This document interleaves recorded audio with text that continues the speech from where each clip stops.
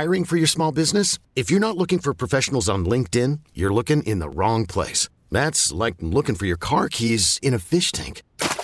LinkedIn helps you hire professionals you can't find anywhere else, even those who aren't actively searching for a new job but might be open to the perfect role. In a given month, over 70% of LinkedIn users don't even visit other leading job sites. So start looking in the right place. With LinkedIn, you can hire professionals like a professional. Post your free job on linkedin.com/recommend today.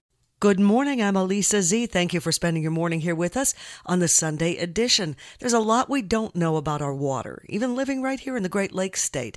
Mahesh Lunani, founder of Aquasight, has a lot of the answers to questions we didn't even know we had. Good morning, Mahesh. Thank you for being here, and tell us, what is Aquasight? Yeah, I started this company about 4 years ago.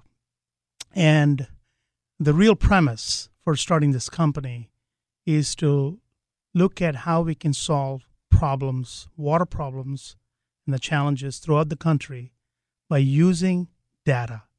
Okay. There's a tremendous amount of data that's available within cities and across cities that we tap into to provide intelligence, using artificial intelligence to provide solutions. Mahesh, you have told me that better technologies can be applied to our water systems to make things better. Can you give me an example, please? One of the important things that we wrestle, not just in Michigan, but across the country, is to know where potentially water quality problems can occur within our pipes. Mm-hmm. So by taking data, whether it's information around pumping operations, information around sampling that occurs at different parts of the pipe, external temperature conditions, usage conditions, one can determine what parts of the city are susceptible, so that utilities or cities can take proactive actions to avoid these kind of issues. Of course, Flint is top of mind for everybody when we think about water problems. With your technology, do you think we could have avoided the problem in Flint had they taken advantage of it? We have to kind of look forward as to how to avoid another Flint. And part of our mission and goal is to provide the kinds of tool sets in the hands of cities and governments so that they can be ahead of the curve than behind the eight ball. How are we doing, Mahesh, at being proactive to make sure things like this don't happen in the first place? Things get complex as more and more chemicals get used in our industries and manufacturing or in the ag market, and they find their way into the waterways, that we have to have better mechanisms of detecting.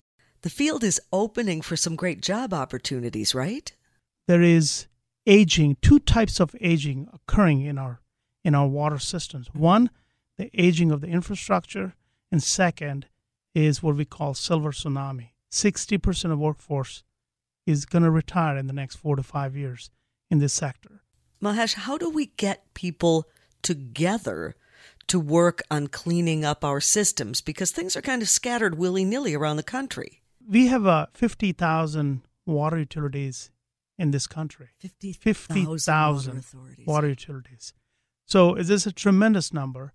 And even the biggest ones are highly localized.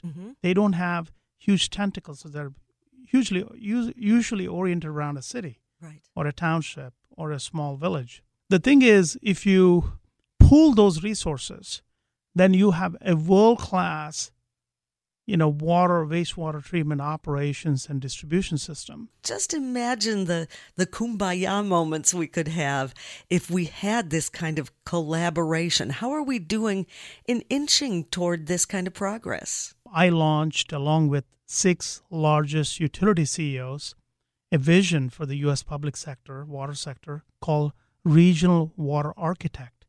And the basic premise is that the amount of synergies that can be achieved by utilities within a region working together, is close to $11 billion of opportunities every year.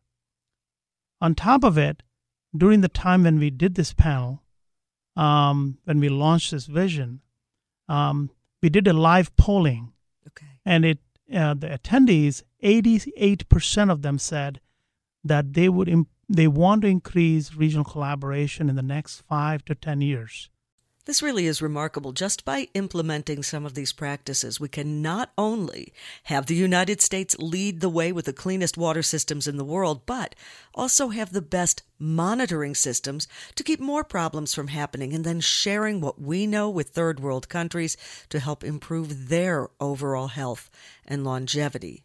Mahesh, we've also talked about how many water violations there are and how many water main breaks in a year. We're in the tens of thousands of issues every year that could potentially be avoided. Now, I know we can't predict every single problem, but let's just say we're looking at 240,000 water main breaks, for example.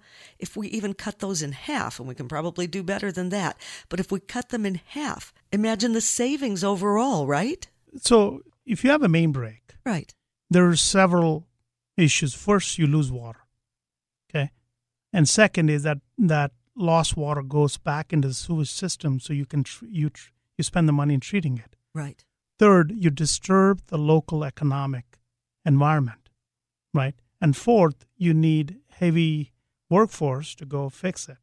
So for sure, main breaks, there's about 250,000 a year, and largely it's driven by the depleted infrastructure that we have in place. So Right.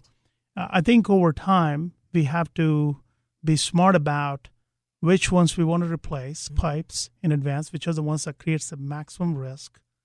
And so to overcome that, some of the things we did is we created a asset management plan that would identify on the fly which assets are at risk.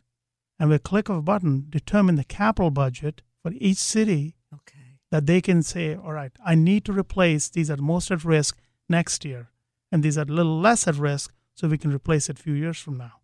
All So the it's while continuing to monitor the ones that are That's at right. a lesser degree of risk, but at least knowing where the risk factors are. That's got to be worth its weight in gold. Well, not only, absolutely right, Elisa, and we created this platform for the whole country. So every utility is a member of the platform, Mm-hmm. and they get the best practice template. Okay. As more members get in, right, the more capabilities and features they have, because most of these utilities don't compete against each other. So by leveraging that scale, Yes.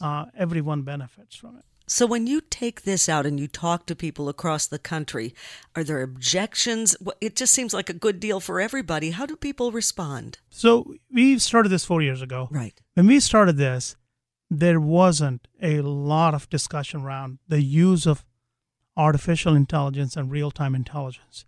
You fast forward now, it is amazing. It is one of the top three topics in this sector. What you're doing, Mahesh, has to feel so good. What I really find the pleasure in when we do this, it's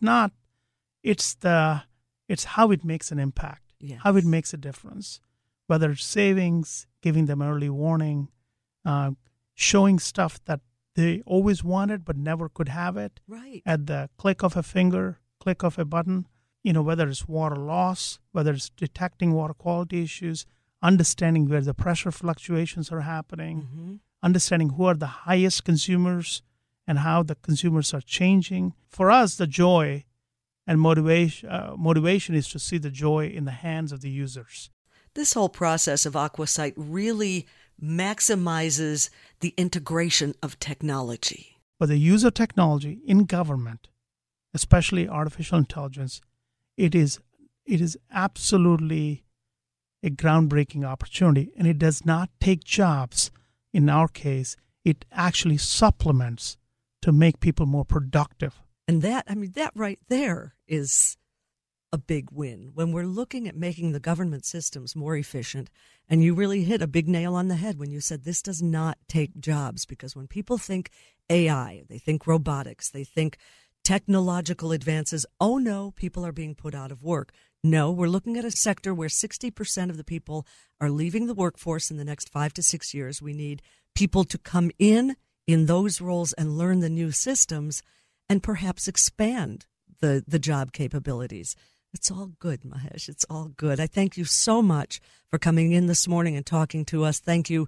I will think of you every time I take a drink of water now. Thank you so much. Mahesh Lunani, AquaSight, Real-Time Intelligence. Thank you very much. Thank you, Elisa. And thank you for spending your morning here with us. Once again, I'm Elisa Z. You're listening to the Sunday Edition.